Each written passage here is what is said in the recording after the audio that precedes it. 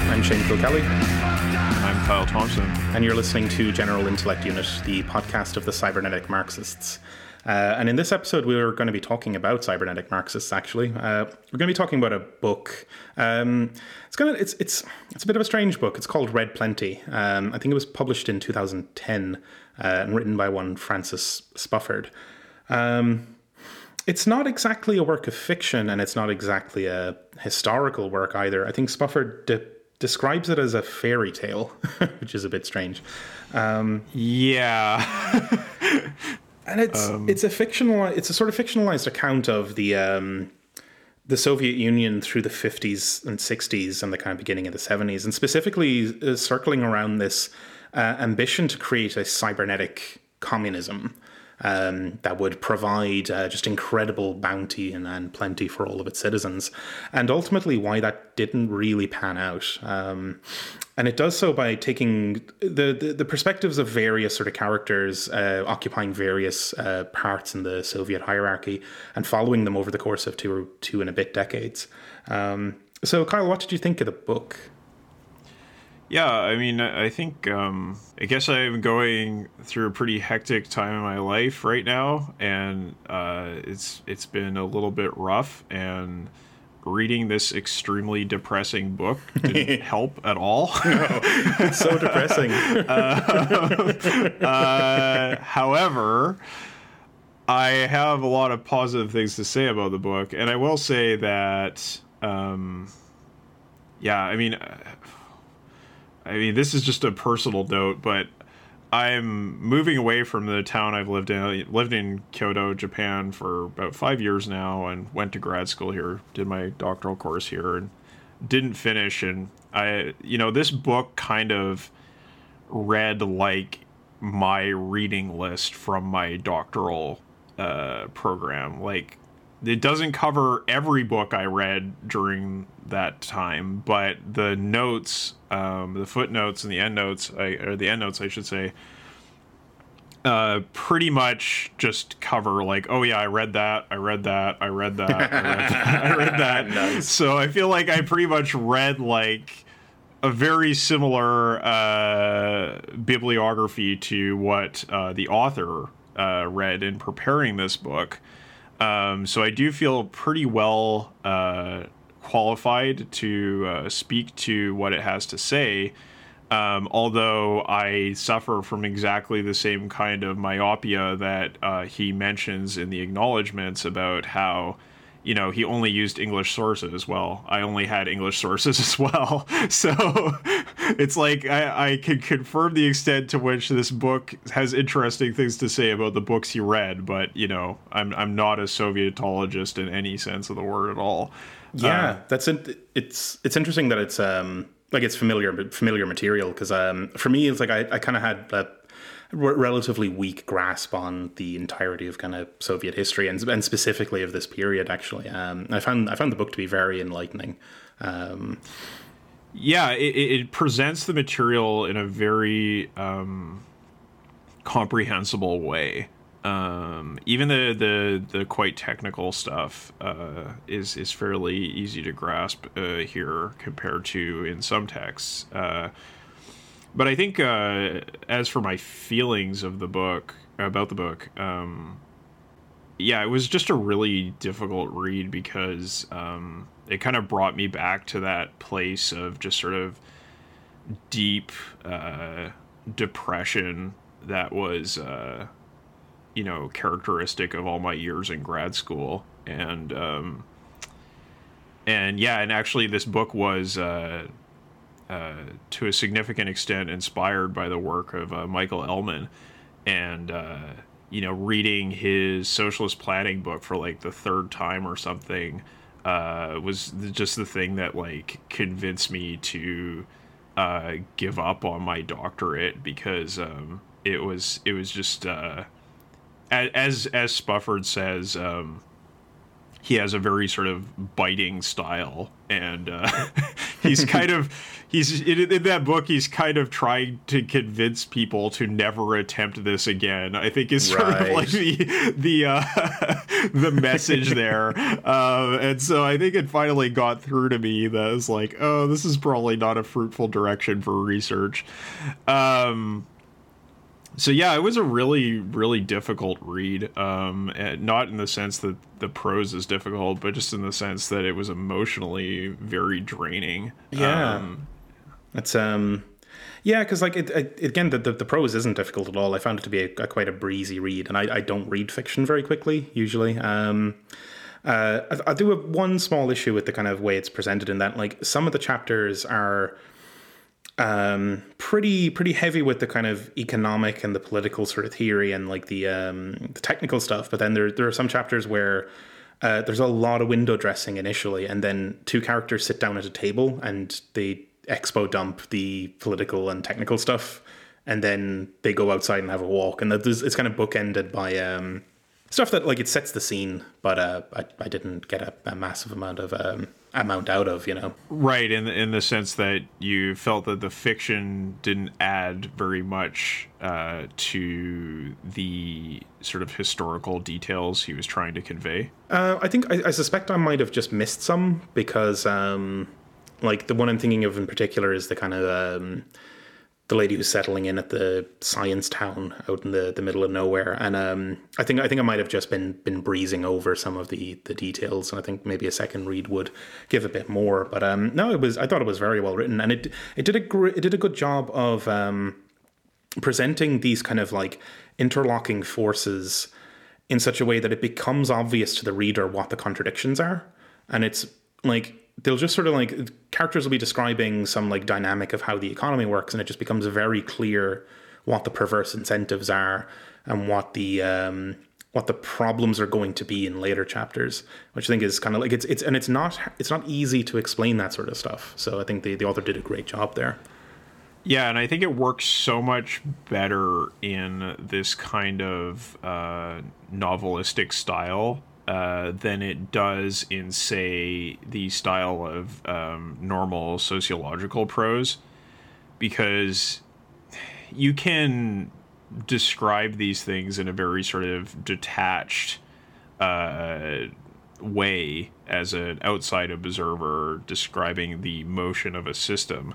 But the way that the author here really gets in the head of these characters and describes their sort of feelings of anxiety and what concerns them, I think does a lot to make this comprehensible in quite an effective way.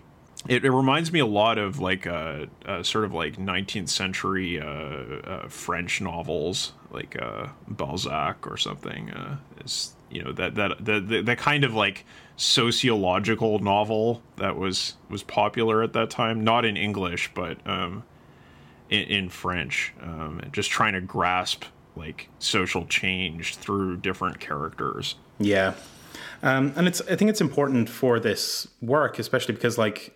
And it becomes very clear in the kind of early chapters that this is quite, from our perspective now, this is quite an alien culture and an alien way of seeing the world. That like the way the characters initially sort of interact with the society they're in and the kind of historical ambitions of that society are very different from the way we think of ourselves today and our society. It seems very strange initially, and it would be hard to see how you would pull that off without kind of having this narrative style to kind of ground it in.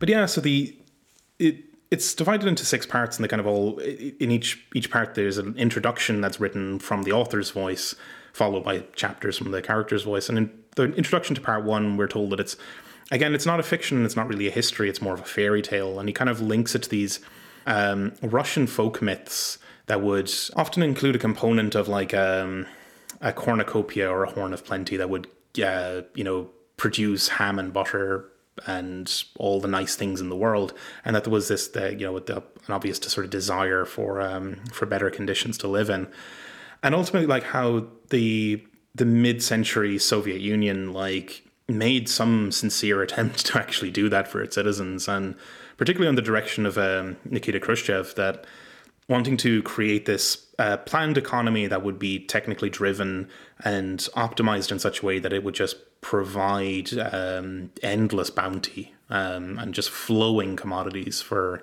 the citizens in such a way that would be like more efficient and would outperform the kind of wasteful chaos of a market economy.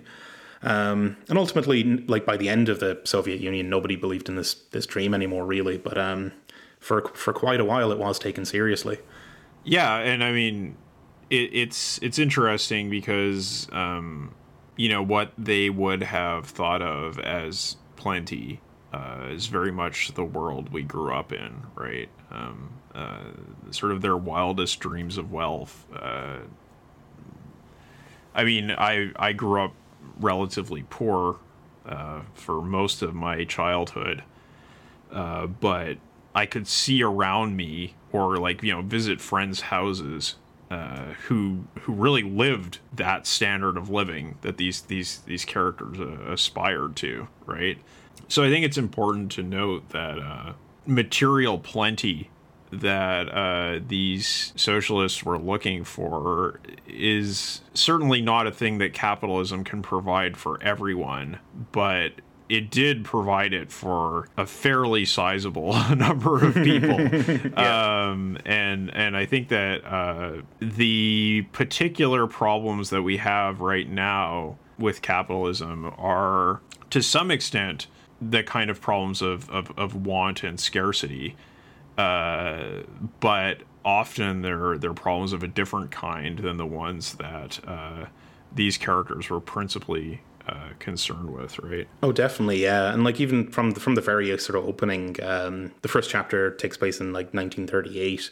It opens in a cramped train station, people crowded together, and like the first character we're introduced to, Leonid Vitalovich. He's a mathematician who's like, kind of pondering where he's going to get a pair of boots, or like by what sort of means he could convince the state to provide him with either a repair for the current pair of boots that he has, or new ones. And it's a really interesting sort of opening chapter because you get a sense of this like very different sort of way of thinking about things. Like he sort of he's watching around himself for pickpockets, and he makes the kind of like allusion to extracting surplus value. Like there's an open disdain for the kind of perceived remote capitalist economies, and a sense of collective purpose. Yeah, it's interesting to note that because just in passing, I just want to note that this person is usually known by his last name, Kantorovich. As this famous mathematician, but in Russia, it's not so common to use that name. So the author opted to use the middle name as their last name. I mean, Russian names are extremely complex and strange, and I don't really know very much about them, but I know the naming scheme that they have and the one we have do not really map onto each other very well at all. So that is a thing that is kind of confusing about this book, but yeah, as you were saying, it's interesting to note that at the start of the story, he finds himself very much like admits the scarcity that he is trying to get rid of, right? Like that he's stuck in it. Like everybody is poor, right? That is the world that he is living in. Yeah, definitely. And he is dreaming about a better world. He has this kind of interesting take where he's like, he's lucky enough to live in the only country on the planet where human beings have seized the power to shape events according to reason and not simply be buffeted about by chance and superstition and greed. So again, like there's this like soaked in this kind of ideology of like really wanting this socialism stuff to play out properly and to be a reasoned approach to managing an economy and providing for citizens. Yes, which is so different to what we're kind of accustomed to, the kind of like boundless cynicism of our current sort of moment. Right. Yeah, he's been brought up in this ideology, and it makes sense to him, especially as a mathematician, right? It's appealing, and of course also he sees in the fact that anti-Semitism in the Soviet Union at this time is not as bad as it is in Germany. Yeah, he's much better off here.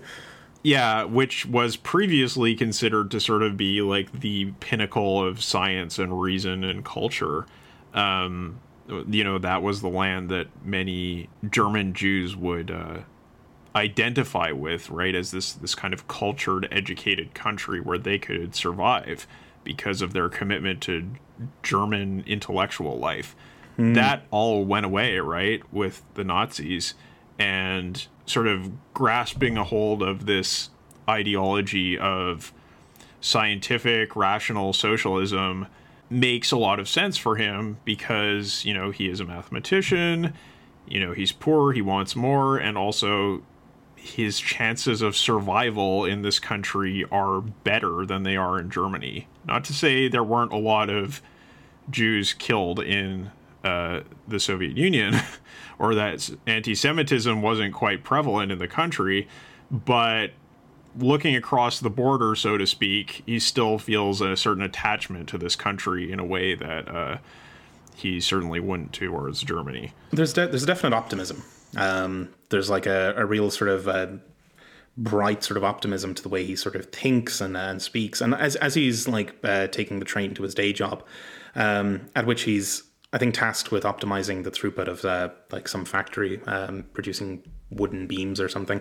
He's kind of daydreaming through the kind of problem of like, well, if you optimize a machine with its inputs and outputs and all that kind of stuff, well, you can kind of generalize that to a line of machines and a production line. And it's like, well, if you do that, you can kind of do it at the inter-factory level. It's like, okay, right, so the supply chains between factories, you could do the same optimizations. And he runs through it in his head, and he starts to realize that if you did that to the entire economy, you could kind of give yourself 4, 5, 6% compounding growth constantly. And that would just keep going. And he starts to see it. He starts to see the possibility that this is an idea he could work on and get somewhere with. And you could actually kind of create that horn of plenty for yourself by just kind of optimizing the stuff you're already doing. It's not even a massive change he's proposing there. It's just kind of taking the productive processes they already have and trimming away the fat in both the inside the firm and in the kind of interactions between firms. Yeah, he describes it as order snatched out of the grasp of entropy, which is an idea that's very central to cybernetics overall. Right. Yes. And we'll certainly get at that if we get to Mirowski, because there's a deep history there. But yeah, I think the important thing here is that, well, I mean, first of all, this is a thing that actually happened. He did come up with this idea working for the Plywood Trust of Leningrad. But the important thing aside from that is that it says in the book, he only needed to think of the machines as abstract propositions, each one effectively an equation in solid form. So it's this abstracting power that, like you said, could afford this kind of epochal change in society. And like, he has this sense that this is like a momentous occasion, because it says, in the era before 2:30 this afternoon, the people arranging the flow of workers in factories had been able to get by with a fair degree of efficiency by using rules of thumb and educated intuition. But after 2:30, he's made this, world historical significant discovery, because the important thing was that he was coming up with a form of mathematics that was actually something previous algebra had not been able to do, right? So assuming this stuff is of any, real economic significance, which, I mean, it's used all the time now, he really did make a kind of discovery, like a significant addition to the sorts of things we can do as human beings that wasn't previously possible. Oh yeah, definitely. It's a huge step forward. But like for the moment, he's just sort of like seems to be kind of just working on the idea in his spare time and kind of biding his time for a while. Yeah, and the you were mentioning before, like the country is this kind of place of reason, and the ultimate sort of misunderstanding and kind of fallacy that he falls into in his thinking and what represents the ideology that he's buying into is this statement that the Soviet economy was a clean sheet of paper on which reason was writing.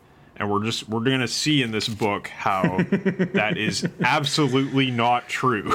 Yeah, I mean, spoilers for the end, but it sort of doesn't work out ultimately. Yeah, but for very good reasons and reasons that are worth understanding, especially going forward from our time now with ambitions towards effectively the same goal, like the idea of a computerized economy that could.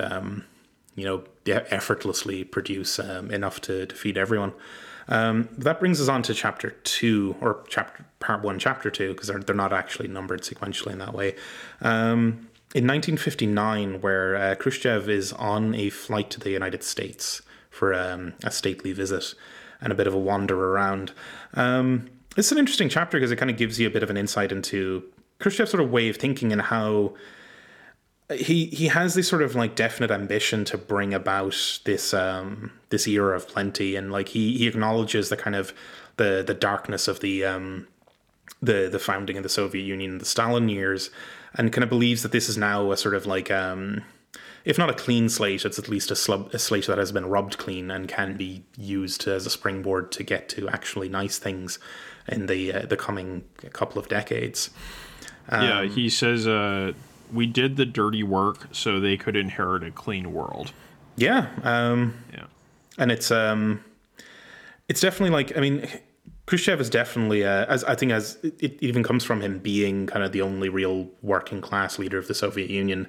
And someone who grew up with like proper an understanding of real sort of orthodox Marxism, that he maintained this sort of ambition and this kind of like forward thinking perspective throughout his whole career, and even when it started to kind of go off the rails, and even into his retirement. But at the moment, yeah, he's going to visit the States, and he kind of arrives, and he's kind of like he's very impressed with the glitz and the shininess of all the things in America, and the cars and the lovely infrastructure and the houses, and he seems even like taken aback at just how good it all sort of appears. And he does have this constant apprehension as well that like the glitz of the appearances, like he sort of remarks on seeing the rows of like single occupant cars like off into the horizon on the highways, and he kind of remarks at how inefficient that actually is to have such a waste of transport potential. Yeah, there's that. There's a lot of really good characterization of Khrushchev here as someone who is deeply insecure, but kind of just gets by sheer willpower and like kind of bluster, like, which is seems to be pretty accurate to the sort of person he was. That he's kind of renowned to be a sort of faintly ridiculous figure, but one who is very strong-willed. In this chapter, he makes an ass of himself quite a few times, and he seems to kind of reveal that he doesn't fully get how the United States actually works. Like at one point, he's meeting with Wall Street people, and they're kind of yapping about something. But anyway, the Wall Street guys are like, well, if a piece of legislation is popular on Wall Street, it's the kiss of death in Washington. And like Khrushchev doesn't get it. Like he doesn't get that because he's accustomed to a much more simple, purely hierarchical system of organization. He doesn't seem to understand that there are these kind of like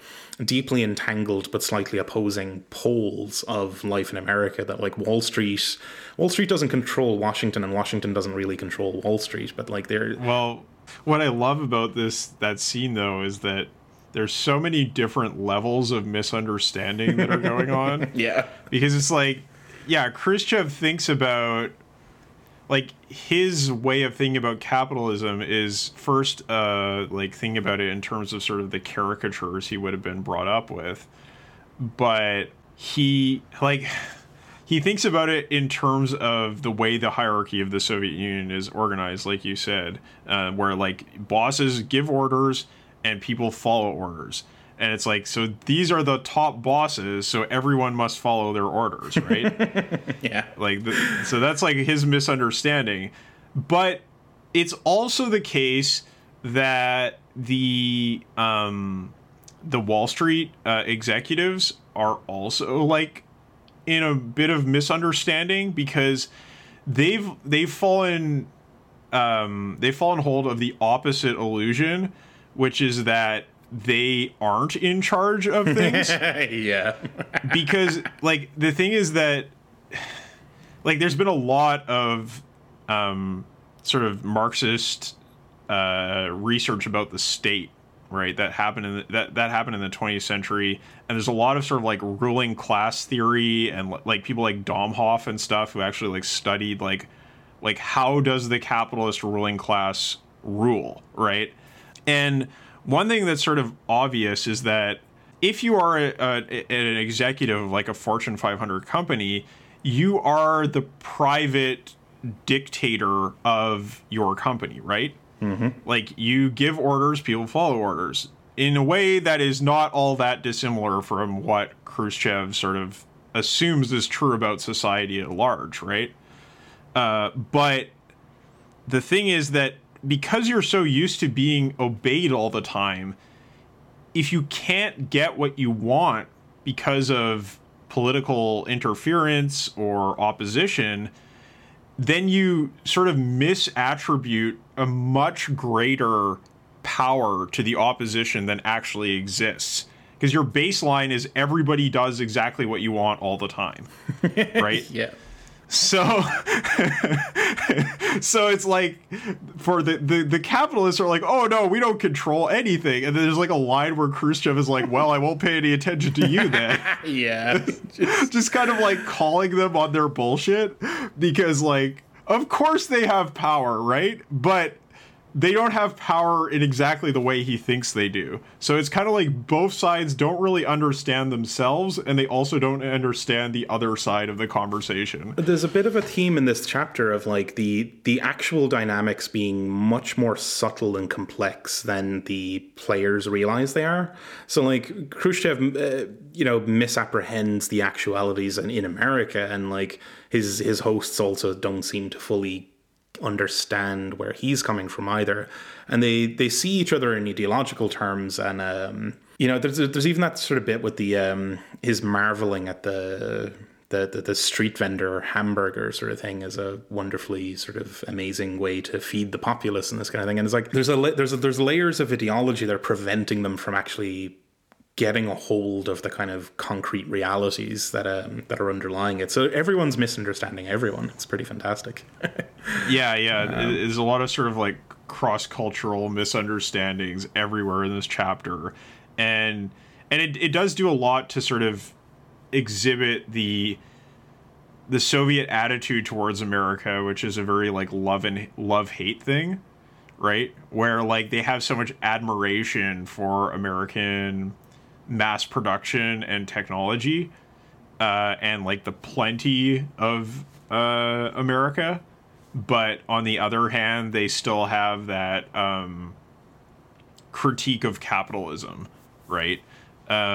So that was like very characteristic of Soviet thinking at that point in time, and I think the author does a really good job of getting that across, because like as I think it's either mentioned in the notes or something in the text itself, the Soviets didn't really have that attitude as much towards Europeans, right? Like they were like, well, yeah, like, they weren't so hot on Europe, right? Like, I think there was like a thing that's mentioned somewhere in the text where it's like the Soviets and Americans kind of had like this common understanding of being these like frontier countries and being obsessed with like sort of the mass production, like this thing about scale, right? In a way that Europeans really didn't. So yeah, it's a really interesting sort of cultural relationship, and one I think that the author brings to life pretty well here. Yeah, it's great, and it's really really nice piece of writing. Chapter 3 kind of expands on that a little bit, the sort of like fascination with the American way of living, where there's an exhibition, an American exhibition taking place in Moscow, and this student Galina is being kind of sent along. She's being directed by the state in some way to kind of go along and kind of essentially goad the presenters into I don't know, admitting that they're horrifying American shills or something. But like, you know, she's a heckler. doing her bit. Yeah, she's a heckler, exactly. She's doing her bit to represent the Soviet Union. But it's kind of fun because like she's very very into it. Like this is the way she's going to get a nice apartment in Moscow. Essentially, that like yes, if she impresses the handlers here, and you know she's been instructed to loudly question the Yanks and to draw them on unemployment figures and this sort of thing. Exactly right. So yeah, she's like a member of the Young Communist League, and this is one of the sort of duties that she can do in order to get political capital and try to advance her career, because she's the daughter of like a minor official out in the boonies, but she has dreams of getting into Moscow, getting a residence permit in Moscow, which, because of the way that the Soviet Union was organized, where movement was highly restricted, your geographical residence credentials said a lot about where you fit into the hierarchy of the society. Yeah, yeah. And this is a very, very hierarchical society, as the author gets into a bit later. But anyway, so she's at this thing, and she's like absolutely stunned at the images of American prosperity. There's some kind of like, it's again highlighting this kind of like cultural divide where the Soviet kids seem to really value scientific and technical and artistic achievement, whereas the Americans are putting across an image of kind of almost banal prosperity, where it's just ordinary white picket fence kind of stuff. And she has this kind of line that like she keeps expecting the screens to start showing technical and artistic achievements that the Americans are especially proud of, which just shows the mentality. They actually excel at something, right? Rather than excelling at like, because the images on the screen are just like, yeah, white picket fence stuff and kind of like ordinary pleasantries.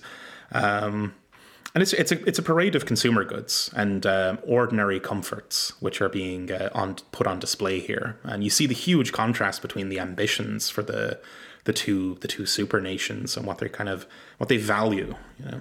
And it's just so interesting because it's like the communists say that they want plenty for the working class throughout society, and what they actually want is like this extremely meritocratic dictatorship of reason, right? That the greatest achievements must be achieved. Like, we must make great works, right?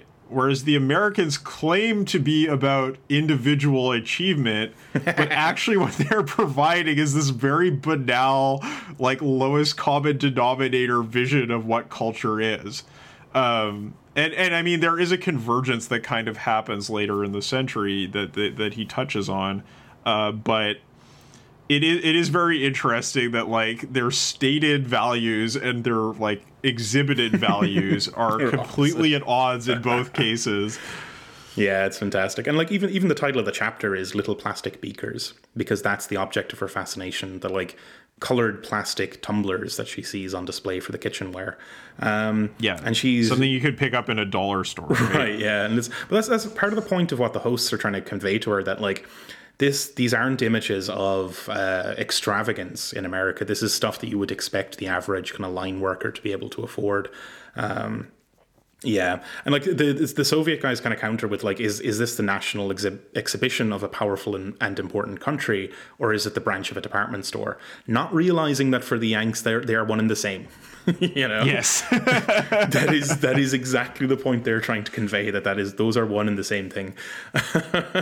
You know, and like. She eventually manages to fluster him, but only by like basically ragging on his racial background, and like kind of that loses the sympathy of the crowd entirely. So it's not really clear. How that works it's out like for the things that she says about race relations in America are not incorrect in any way, but they're simply uncouth, right? Yeah. Like they just it's like. You just don't say that to She's someone such an asshole. because It's incredible. It's just extremely mean, right? That like, yeah, because her interlocutor who is working for the U.S. government and this exhibition in the Soviet Union is a young black man, and he is spouting just absolute propaganda about race relations in America, right? That like she can catch him on that because, you know, that is the thing that the Soviet propagandists actually did catch Americans on, is like, hey, this is really messed up. And, you know, and it's still a thing today, right? Like Radio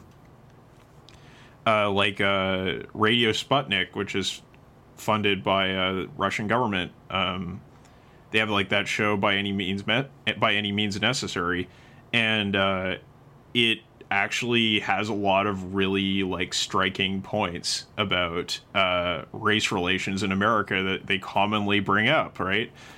So like fun like hitting that weak point in American ideology was a thing that the Soviets did and actually had a pretty significant impact, but to make it so personal to attack this guy, doing and to it just to say the one like, guy, this one fucking individual. She's just such a scumbag. Like, it's incredible. And it's like, you know, his personal dreams for what he might achieve in the future, and then just pointing out like, no, this is like a brutal system of racial oppression, and like all your sort of like fancy words about liberal progress mean nothing in the face of just like this system.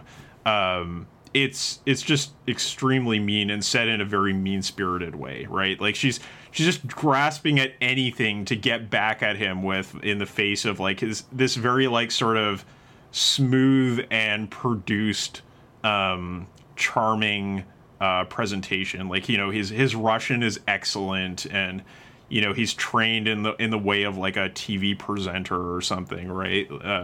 But yeah, she finally gets at him with that, and actually this ends up ruining her career, right? Yeah, she doesn't go very much further, and like she pops up towards the end as well in kind of not fantastic circumstances.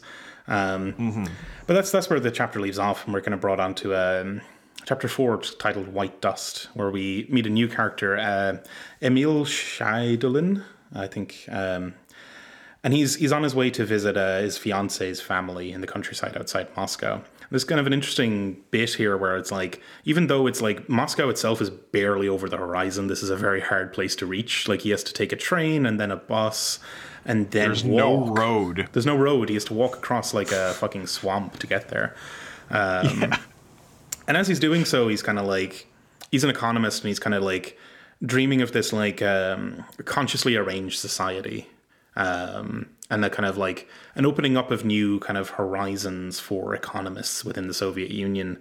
And kind of like, he also kind of talks about like how he's just kind of daydreaming to himself, but it's kind of like pondering on like how economists are now starting to be able to talk to mathematicians and biologists and computer scientists to kind of come together and share ideas and kind of start to build this movement towards the consciously arranged society.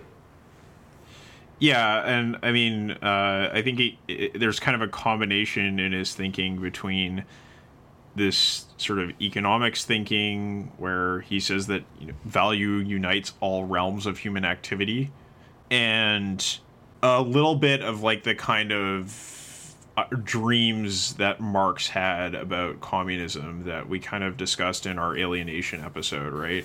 Yeah, he's got a really great sort of bit here where it's like the makers of the things made turned alike into commodities, and the motion of society turned into a zombie dance, a grim cavorting whirl in which the objects and people blurred together until objects were half alive and people were half dead.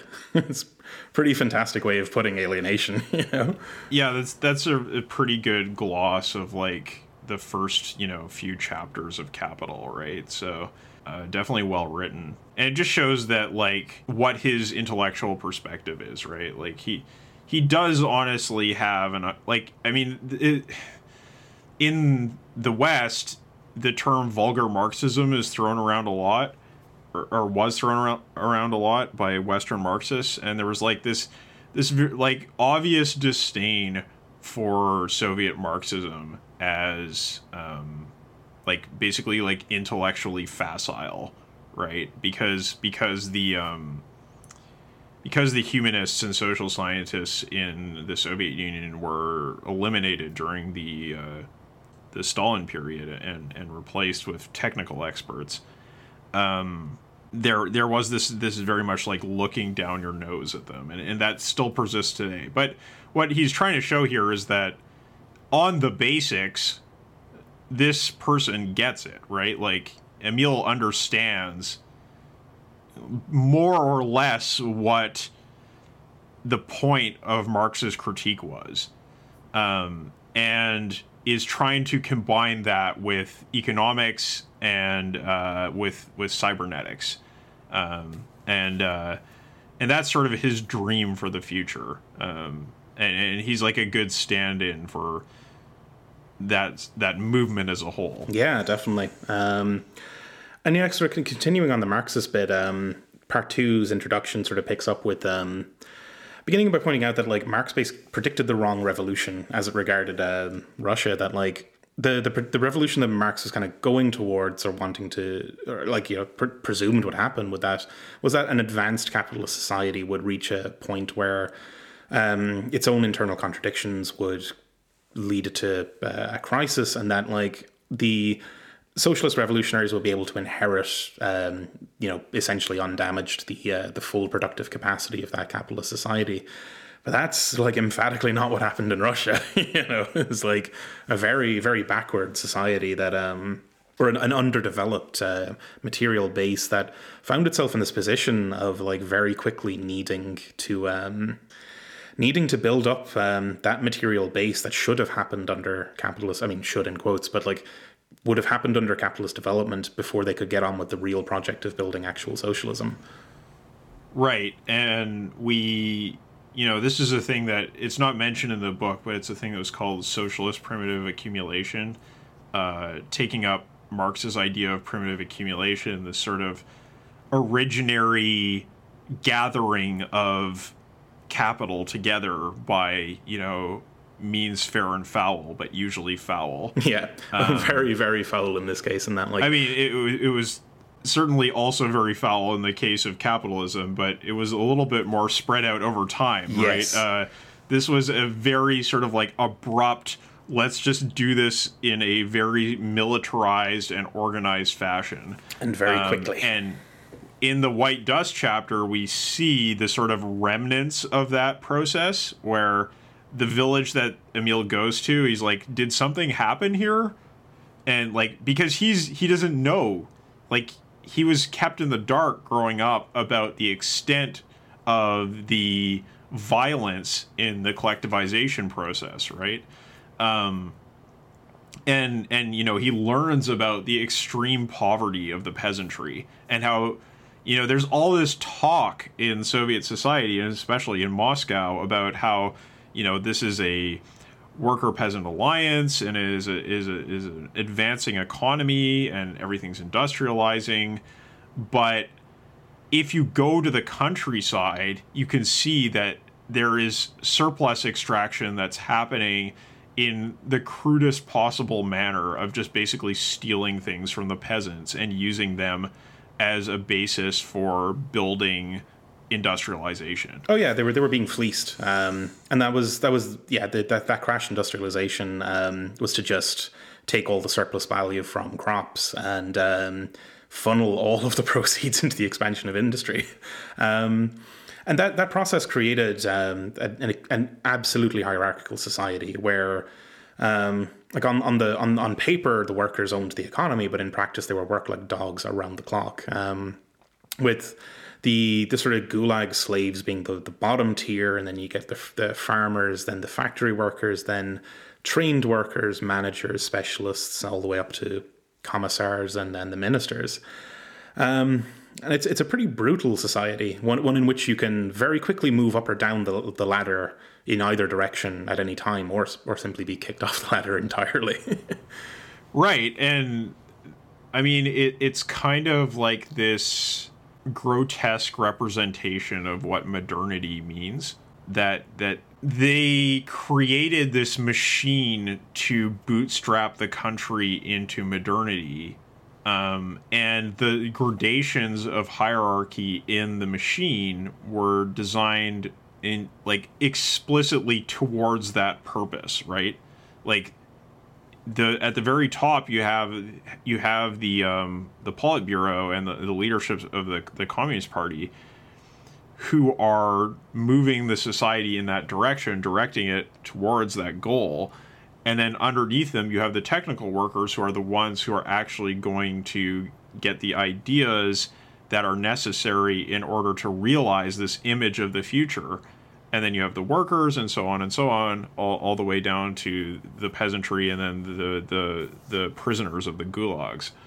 And it is meritocratic in a way that sort of earlier conceptions of modernity dreamed of, right? That like, oh, well, you're measured according to your worth. But the thing is that it creates this society of very intense preoccupation with status and extreme anxiety about status. Like you can always fall, right? Like, you know, you never know what's going to happen next. That one thing you say wrong, that one thing you do which is a misstep, and somebody's going to seize on that and just cast you down into oblivion, right? I mean, literally in the case of the Stalinist period, where you would just be taken out and shot or sent to Siberia and worked to death. But in the Khrushchev period, you'd just be, you know, sent off to Siberia to work some terrible bureaucratic post until the end of your days, right? And, you know, if you get one black mark on your permanent record, then your life is over. Just like that Galina in the previous chapter, right? She makes this one misstep in being uncouth, and then that's the end of her career. Yeah, and you'd be condemned to just like kind of play out your days as a middle bureaucrat in some irrelevant shithole in the middle of the country. But like that's a kind of important point that, like, I mean, like Stalin's successors did tame that kind of weird savage growth machine, and life did improve and all those sorts of things afterwards. And they had these kind of like periods of pretty incredible growth. And there was a marked transition from the kind of militarism of the Stalinist period to a more sort of managerial tone later, especially under Khrushchev. But there was something kind of off about this growth, that like the growth was pretty good, but it was slowing at this point. And there was kind of problems with, I think ultimately the core of it seems to be that it was a very inefficient system, that the earlier Soviet growth was kind of fueled by cramming more inputs into the system. They weren't necessarily very good at producing the outputs, but like when you could just level an entire forest and feed it into the plywood making machine, then like you're going to have pretty incredible plywood output. But there was this kind of growing question of like, well, the growth is actually slowing down, and how are we going to stimulate it to take off again? Because, you know, the ambitions were still very lofty. They kind of wanted to actually hit these goals eventually, preferably within the century. So how do you keep this thing growing? Yeah, well, within 20 years. Yeah, like right. That was from. Or he had very little time to pull this off Yeah. Because the target was 1980, I believe, was the year 1980. Yeah, that's right. I mean, it would have been full communism. Would have been a hell of a coup to actually pull it off. But that's where our boy Vitalovich comes back into the equation in 1960, where he's presenting at a conference for technologists, cyberneticians, and economists. This is a kind of an interesting chapter, where he's kind of like talking about his plan for a system that'll optimize the economy according to a plan that is set, but that it'll be a lot more efficient than what you could achieve otherwise, through a system of shadow prices that are dynamically recalculated constantly.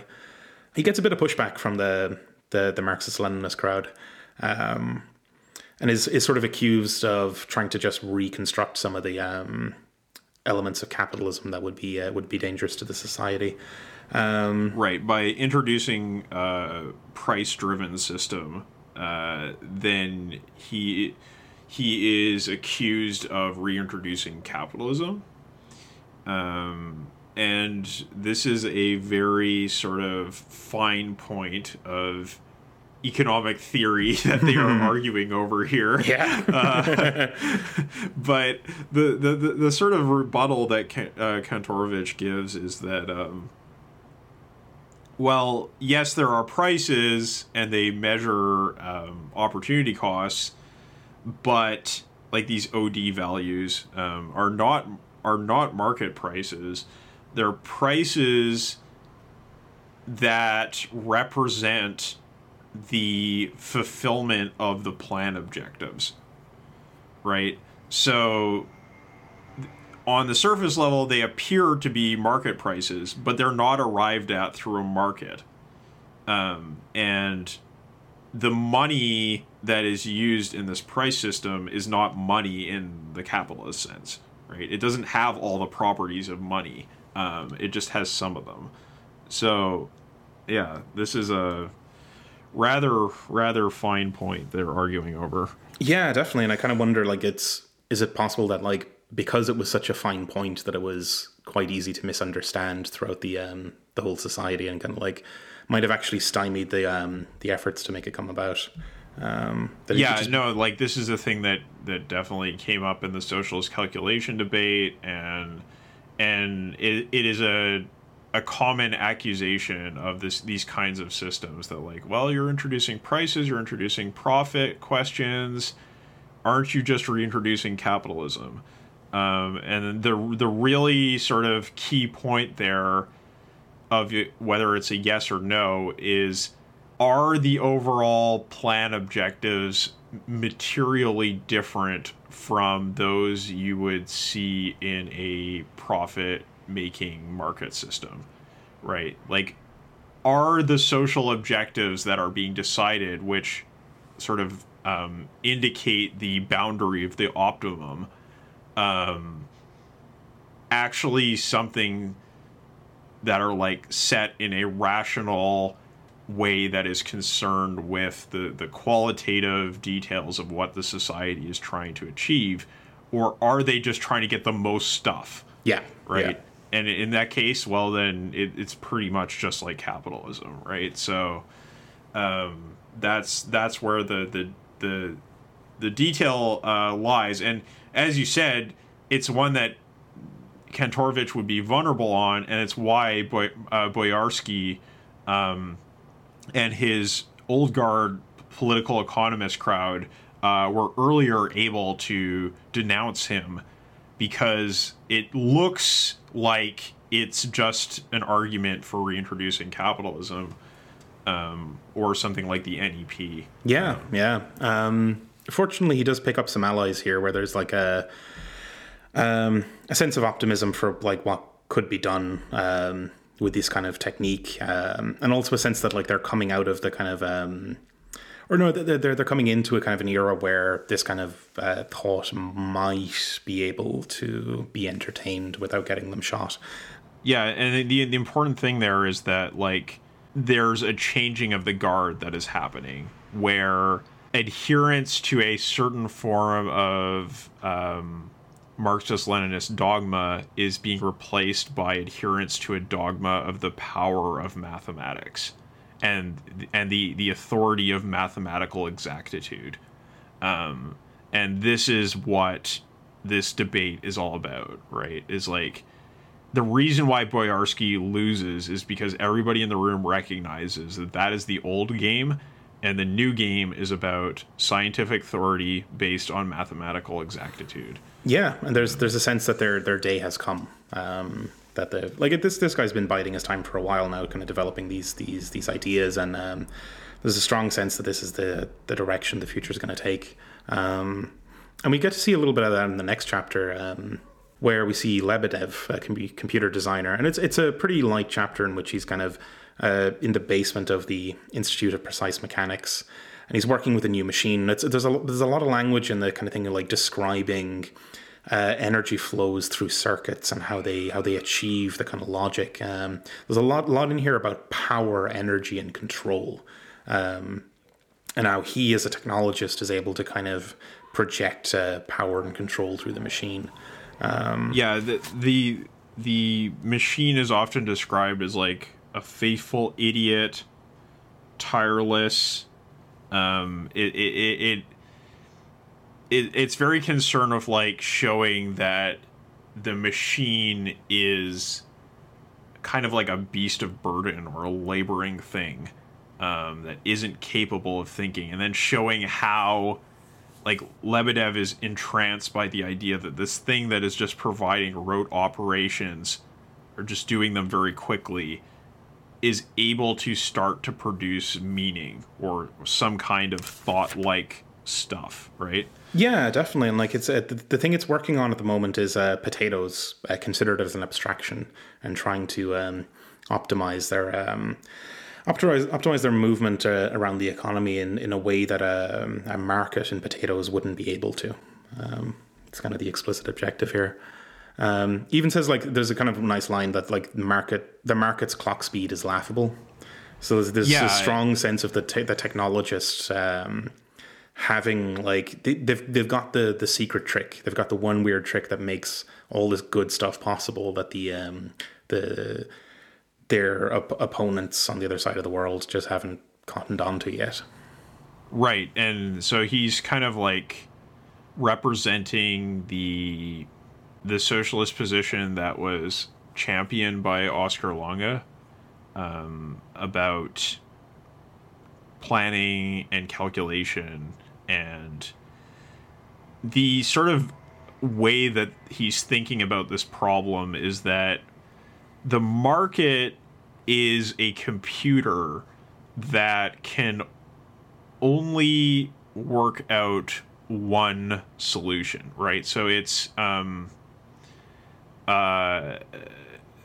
essentially it's like a serial process, right? It can only in real time work out solutions to the coordination of supply and demand. Whereas a computer can, in parallel, run a number of different simulations about what the optimum might be. And then the planners could choose the best one. So it's kind of like you have predictive power, and you also have the power of being able to do parallel processing instead of just serial processing. And this is what he sees as like the decisive advantage of this rational planning system enhanced with computer technology. Yeah, and it's a very convincing argument the way it's put, and it's like there's a lot of energy behind it, and there's a lot of like brightness and optimism, a real glow to the kind of language the character uses to think about these problems. And there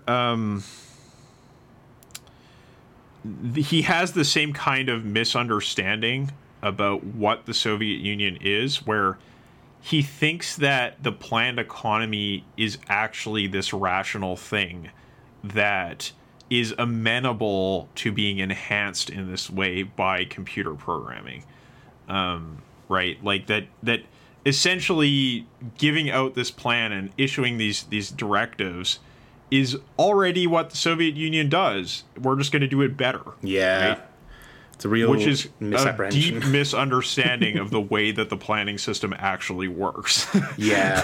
It's like it's really kind of weird how far off the mark these guys were with their just or like how that society had managed to contain two distinct bubbles of thought that had no real interaction with each other and like weren't in a position to correct each other in any kind of meaningful way. And that these like two parallel tracks of work were happening under just like exactly. Yeah, complete misunderstanding. And he was working from the image of the economy that was given by Gosplan's official descriptions, not the way it actually worked, right? Because that was privileged information that was held within the ranks of the managers and not given to people like him. Yeah, they weren't in a position to know it at all. Just kind of the nature of that sort of society. The next chapter is one in which we're introduced to one Sasha Gallic. It was a writer. It was being sort of asked to draw up a sort of a compelling fiction of what life will be like in 1980. He seems to be very disillusioned at this point. This is 1961, and it's the day of the kind of party conference, I think, where Khrushchev announces the intention to kind of transition to cybernetic communism.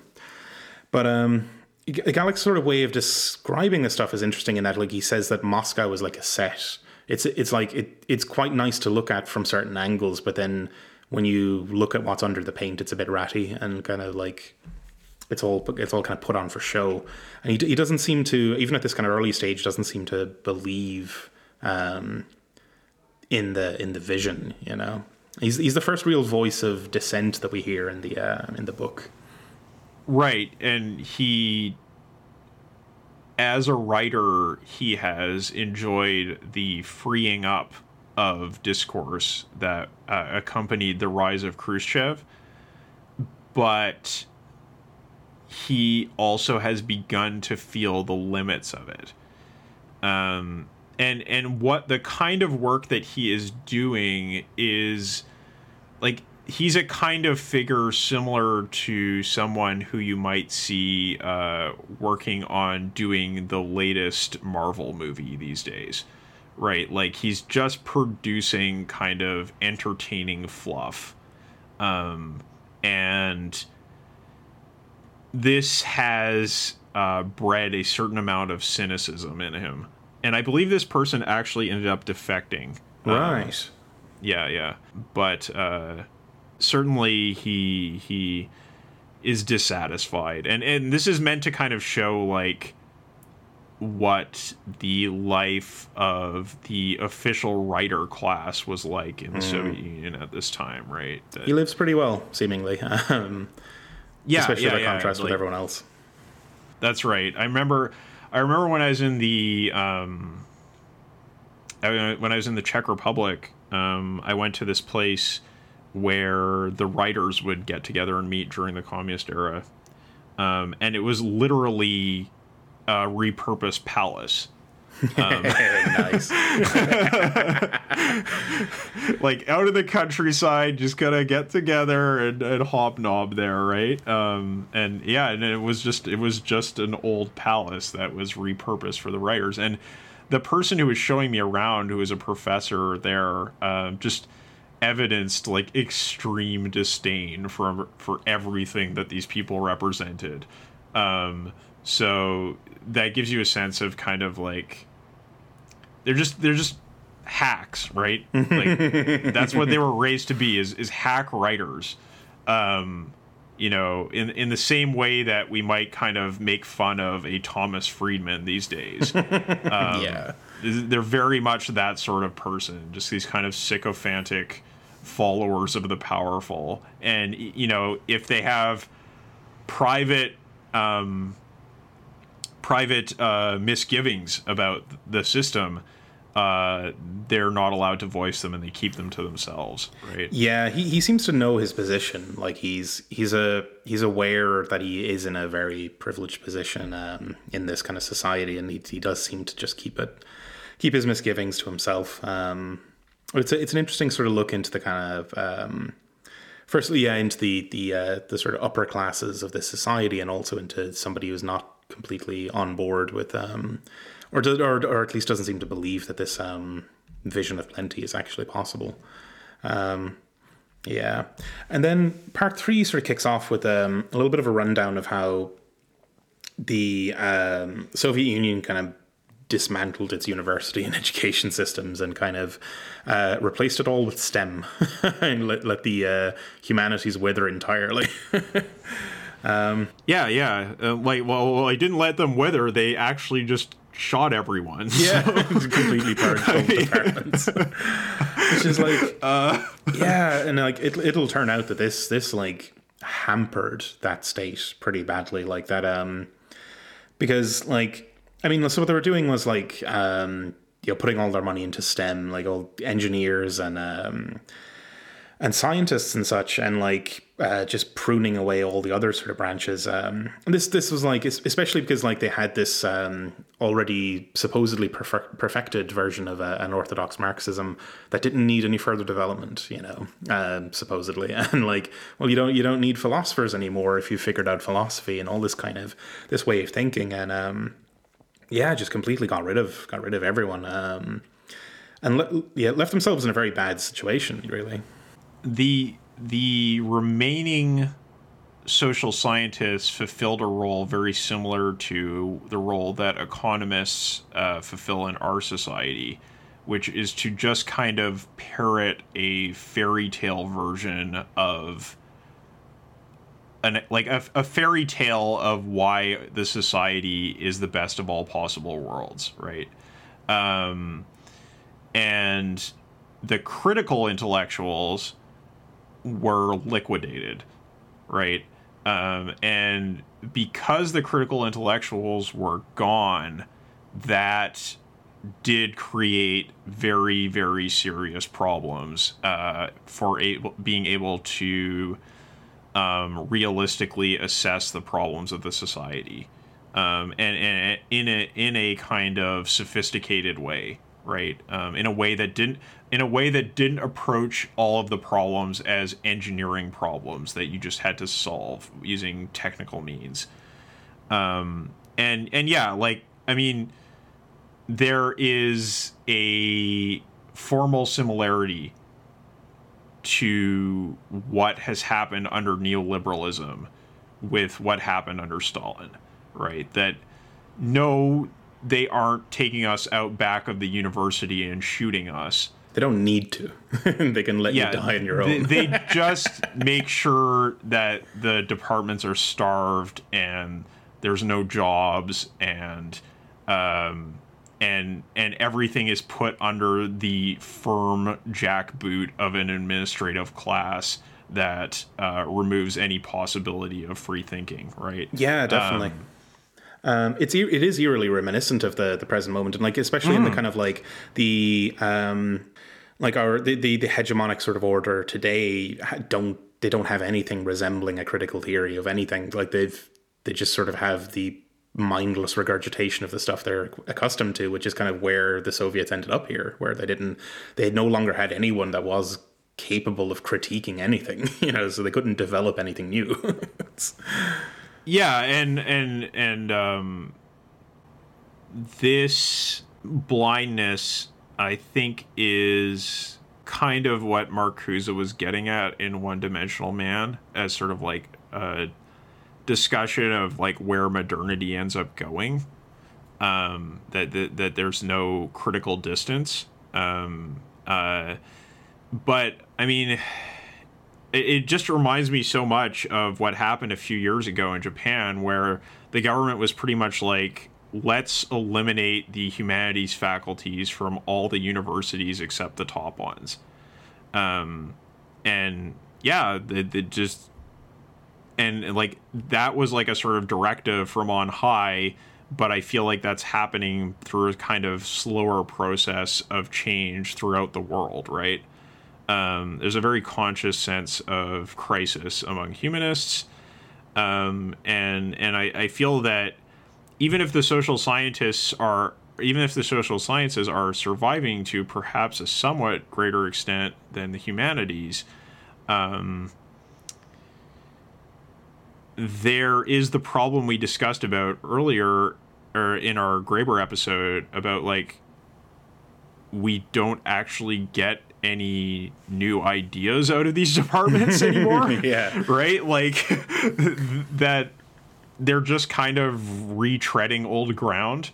And so it's very, very concerning, because when it comes to providing mature solutions or sort of complex and nuanced solutions to social problems, it is necessary to do some deep thinking in a way that isn't just about optimization, right? And about providing clever technical solutions, while ignoring the actual quote unquote implementation details, right? Yeah. Like that's the way that these early sort of figures we've been talking about see these problems, is like, oh, like, yeah, we're gonna come up with these awesome algorithms and these cool computers, and then everything else is just implementation details.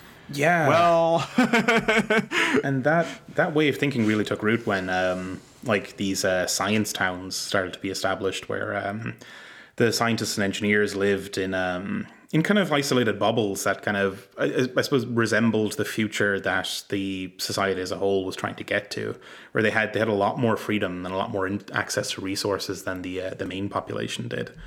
But this then put them in a sort of bubble where they could, in some ways, sort of consider the difference between themselves, like the scientists in the science towns versus the quote engineers who ran the state, and they could kind of see with a little bit of distance, they could see the kind of stupidity of a lot of the running of the apparatus of the state, you know. Mm-hmm. And it sort of started to form a bit of a divide between the two classes. They would eventually be brought back into line.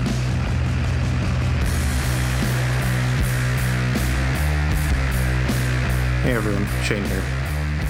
We had to split this recording session into 2 episodes, so join us again in 2 weeks for part 2 of our discussion of Red Plenty.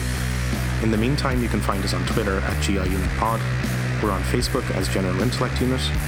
We're on all the podcasting apps. So if you haven't done so already, please do subscribe, like, rate, or just share us with your friends. Thanks for listening, and we'll see you again in 2 weeks.